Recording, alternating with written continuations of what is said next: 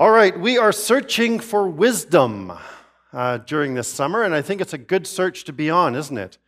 We need it, our country needs it, our world needs it, but most of all, we need it, right? To get back to just the basic search, we need it for ourselves. We need it not only to make good decisions in life, we also need it as a way of living in the world. And so that's what we're searching for. And the good news is this. We are actually searching for wisdom in all the right places because we're turning to the wisdom literature of the Old Testament. This collection of books that we find kind of in the middle of the Bible, Job, Psalms, Proverbs, Ecclesiastes, Song of Songs. Now in the Hebrew collection of scriptures, it's not all lumped together. They're kind of interspersed in different ways. We kind of segregate them and group them together so they're having their own party, these wisdom books, but we're meant to see that it infiltrates, it permeates the whole of Scripture because wisdom is so essential. God used wisdom in the creation of the world, and God sent wisdom in the person of His Son. And so we see this all throughout Scripture. So last week, we looked at Job, and we saw wisdom in our suffering, that wisdom is a reality that we need to have in times of sorrow and times of grief. And today, we're going to look at Psalms. Now, I know we don't often think of Psalms as wisdom literature, but it really is. And Psalms gives us wisdom in our worship, and that's what we're going to explore. So we have 150 of these this ancient collection of Hebrew poems and psalms and prayers. Many of them are meant to be sung in public. Some of them are private kind of grievances against God. There's lament and there's praise. There's all kinds, a whole range of these poems and psalms and prayers. And many are by, who's the biggest author perhaps? King David. Yeah, he wrote, I think, 73, or he's attributed to 73 of these psalms. But here's the thing I want to note, and this will help you if you decide to read the Psalms today or over the next 2 weeks. This is not a random collection. It didn't just sort of happen over time and, oh, this is a good one, and this isn't like just a top 150 that was assembled over time. These are very intentionally put together. There's a structure to this collection. And once you begin to unlock the structure, you actually tap into some of the meaning that we find here. And the way to unlock the structure is to start at the end. There's actually 5 psalms that rounds out this collection, and they all start with hallelujah, right? Hallelujah is a command. Praise Yah. Praise God. Yah is kind of the short form name, divine name. And so this is a command, and those 5 psalms of command of praise come right at the end of this collection. Why 5? That's what we're meant to ask. Well, we also see, if you read carefully, even in our English translations, there's actually 5 books in the collection. So you'll encounter in your Bibles book 1, and then it'll go through, and then book 2, all the way to book 5. There's 5 books in this collection of Psalms, which is very intriguing, and each book ends with kind of a phrase that says, "May the Lord God of Israel be blessed forevermore, amen and amen." And that rounds out the book. Why 5? Well, we get the clue as to why 5 when we go to the introduction. Psalm 1 and 2 gives a bit of an introduction. It really stands outside of book 1. So I know in our English Bibles we put book 1 right at Psalm 1, but it actually starts at Psalm 3. Psalm 1 and 2 give us an introduction. And Psalm 1 gives us the greatest clue as to why 5. It says, "Blessed is the one who meditates on God's law day and night." So, the law of God is what? The Torah. Genesis, Exodus, Leviticus, Number, Deuteronomy. 5. And so the Psalms end up being kind of like this new Torah. Well, maybe not a new Torah, maybe a reflection or an expression of the law that's put into kind of worship form. And so as you read through the Psalms, I know generally we tend to pick the favorite ones, right? We stay away from Psalm 119, it's too long. We go to Psalm 117 because it's nice and short. Or we go to the ones that are positive and praiseworthy. We don't read the ones that talk about children and rocks and smashing of heads and stuff like that. So there are some troubling things even in the Psalms. But my encouragement is, with that structure in mind, read it from Psalm 1 to Psalm 150. Maybe not in one sitting. Maybe it'll take two. But read it through as it's been assembled, and I think you'll get a sense of the flow of this collection of poetry and psalms and prayers. Together, this is the prayer book of Israel, right? Sometimes we say the song book of Israel. I think more precisely the prayer book of Israel. And it gives us a language for worship. And that's really important. We need that. I think sometimes in our struggles, sometimes in our sorrows, sometimes in our confusion, we need a language for worship. Sometimes we come to prayer and we don't know what to pray or how to pray. Psalms give us a language for worship. And that's what we find when we come to the Psalms. So, Psalm 111 we're going to read today. I had to pick just one, and so I chose this one for a reason. It is a hallelujah psalm. And this whole idea of hallelujah, it seems very common in our language in some ways, at least within the church, right? If we say something good is happening, we hallelujah. I don't know if we really say that, but maybe we say it when we come to church. I remember preaching in India one time, and with the congregation, and they were long services. The services were so long that while I was sitting on stage on the platform, somebody brought me a snack. I'm not kidding. And you know how awkward it is to be sitting there drinking some hot coffee in the sweltering heat and eating some fruit while everybody else is staring at you and the service is going on. But they were long services.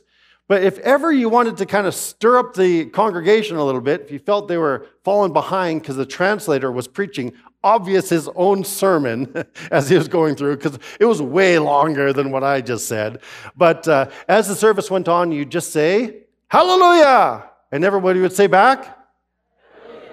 They were louder. But it's kind of this hallelujah. Well, hallelujah isn't everywhere in the Bible. That might be a surprise to you.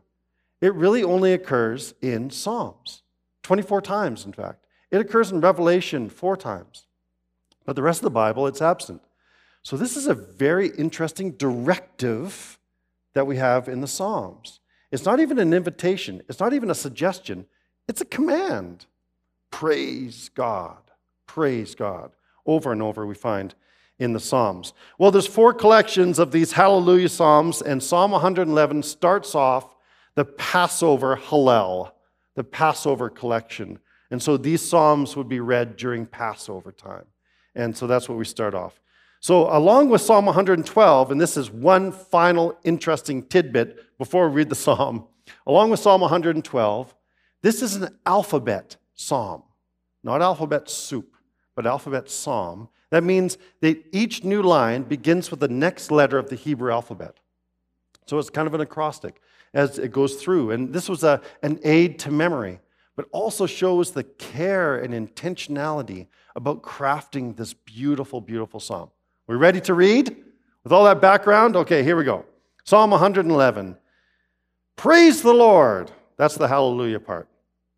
I will thank the Lord with all my heart as I meet with his godly people.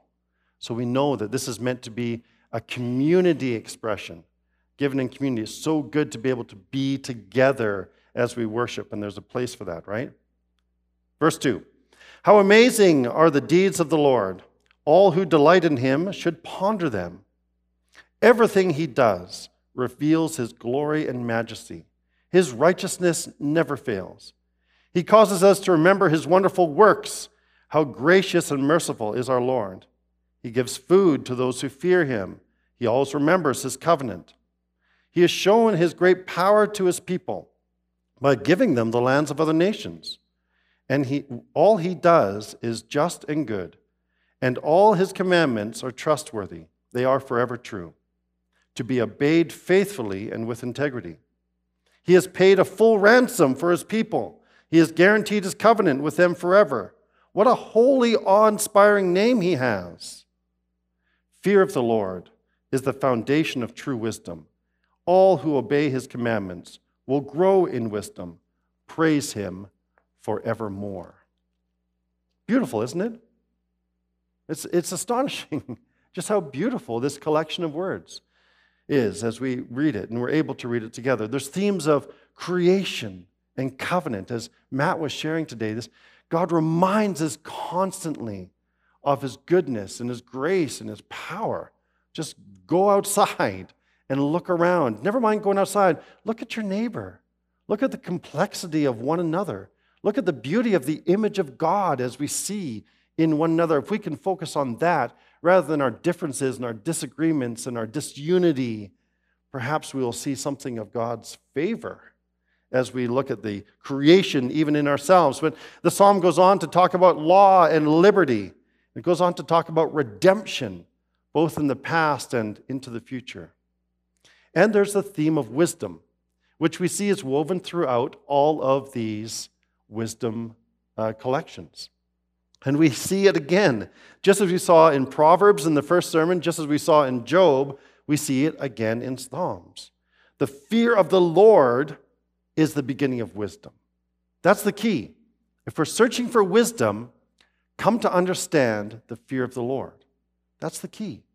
And it's not easy. We have to wrestle with that. We have to grasp that. But the fear of the Lord is the beginning. That's the starting place. That's the starting point. Remember, it's not being afraid of God. Remember that Adam and Eve were afraid of God because they did not fear the Lord. To fear the Lord is to keep his commandments. Adam and Eve showed that they didn't fear the Lord because they disobeyed his commandments. And what's the greatest commandment of all? Love one another.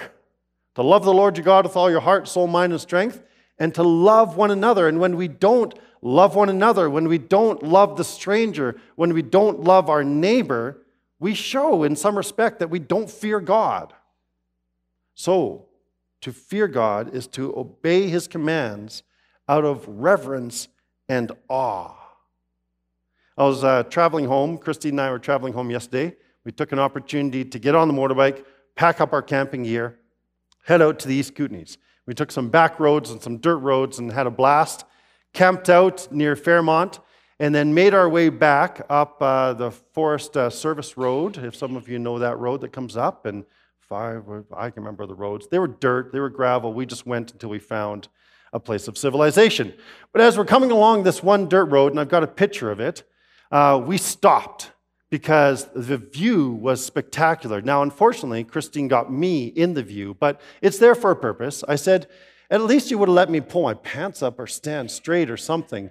But it was just astonishing, and it's hard to tell, but we're actually really, really high up looking down over this valley. And so we're just loving this view, enjoying it, when suddenly we hear the rushing of a mighty wind.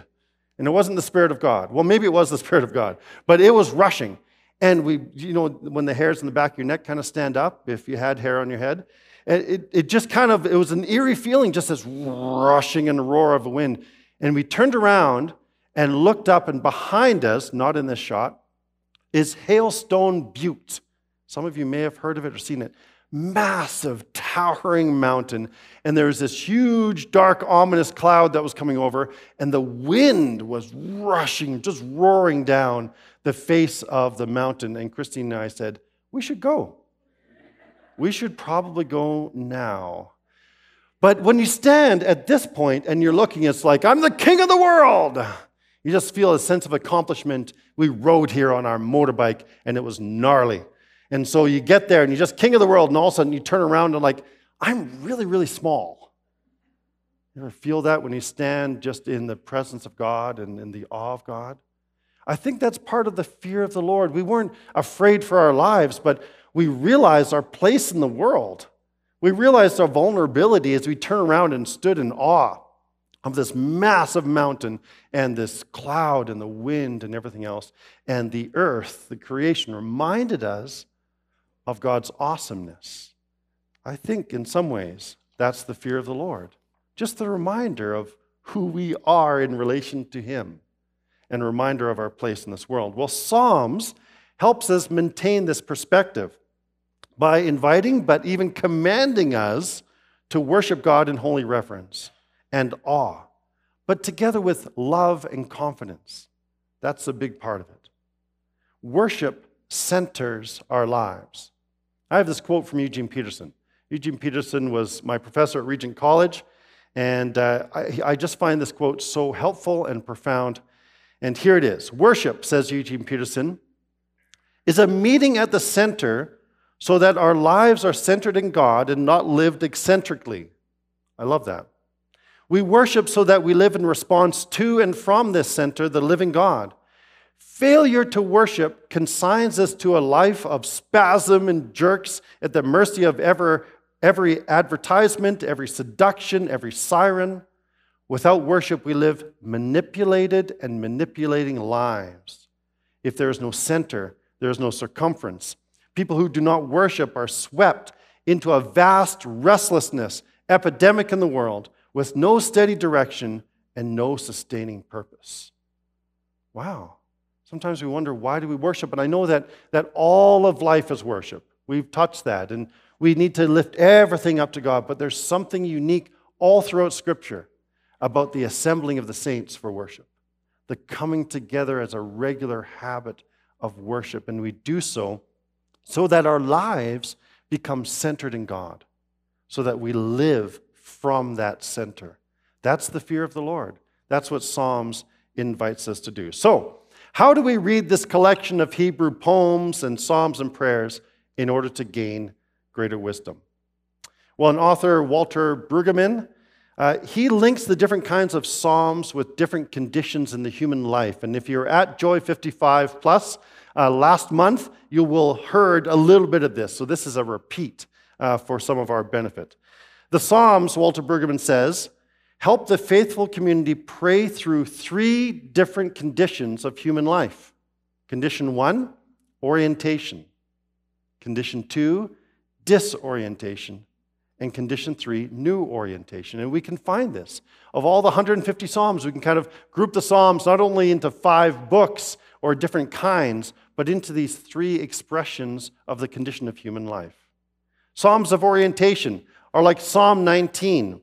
The heavens declare the glory of God. The skies proclaim the work of his hands. Times of orientation. Those are the times when we feel the good life. We feel things are right in the world. We feel things are right in our lives. Things are going well for us.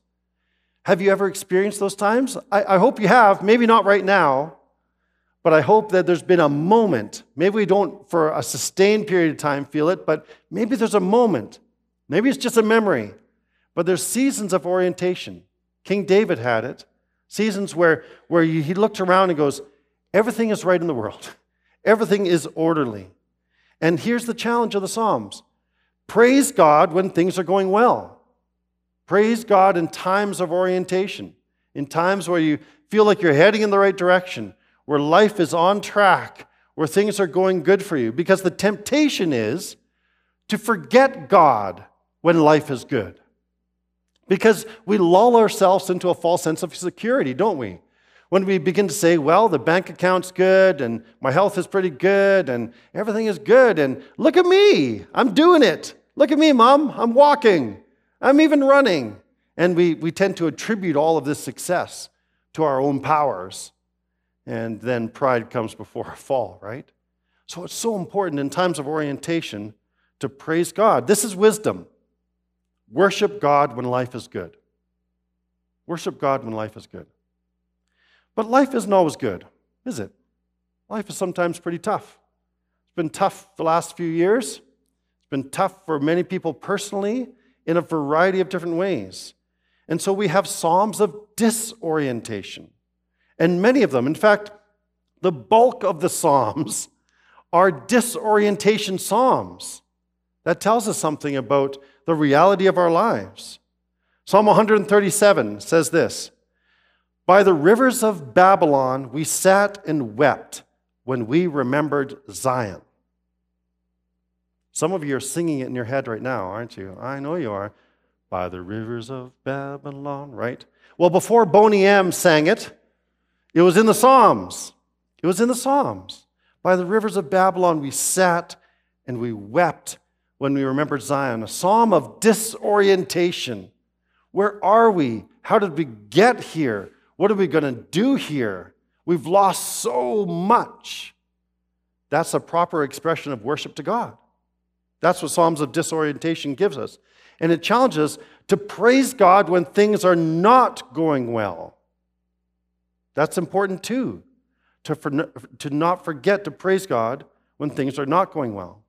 We arrived home last night and we heard from Christine's sister up in Ponoka that a massive wind and hailstorm had swept through that Ponoka region just south of Edmonton. Didn't touch Gull Lake, didn't touch Pigeon Lake, just kind of went right through Ponoka. And they sent us pictures of their brand new building they were putting up. It's all destroyed. The whole thing has come down. Their house, the siding of their house is all torn apart by hail. All their cars are damaged. She's just coming back from a holiday time with her mom and dad down at the coast. She comes home to this. How discouraging. What is she supposed to do during that time? Well, the call is to worship. But not come out, not the kind of worship that's happy and clappy and, oh God, thank you for sending that hail. I just needed this lesson in life. That's not what we're supposed to do. God doesn't want us to be dishonest with our emotions. I think what the Psalms gives us is permission to be honest before God. God, this is terrible. God, I don't know why this happened. God, I don't know where I am right now. I don't know what to do next. All of that is in the Psalms. That is also an act of worship. If we value God, then we will count him worthy of our sorrow and our loss, of our confusion and our pain. Remember when I was a younger father, and my girls would come to me with either complaints, or they would come to me with problems, or they'd come to me with concerns. I felt anxiety rising in myself. What if I'm not going to be able to answer their problem? What if I'm not going to be able to solve it? We as dads, we want to solve everything, right? And I panicked a little bit, or I'd get frustrated. Oh, you guys are complaining again, and you just don't know how good you've got it, right?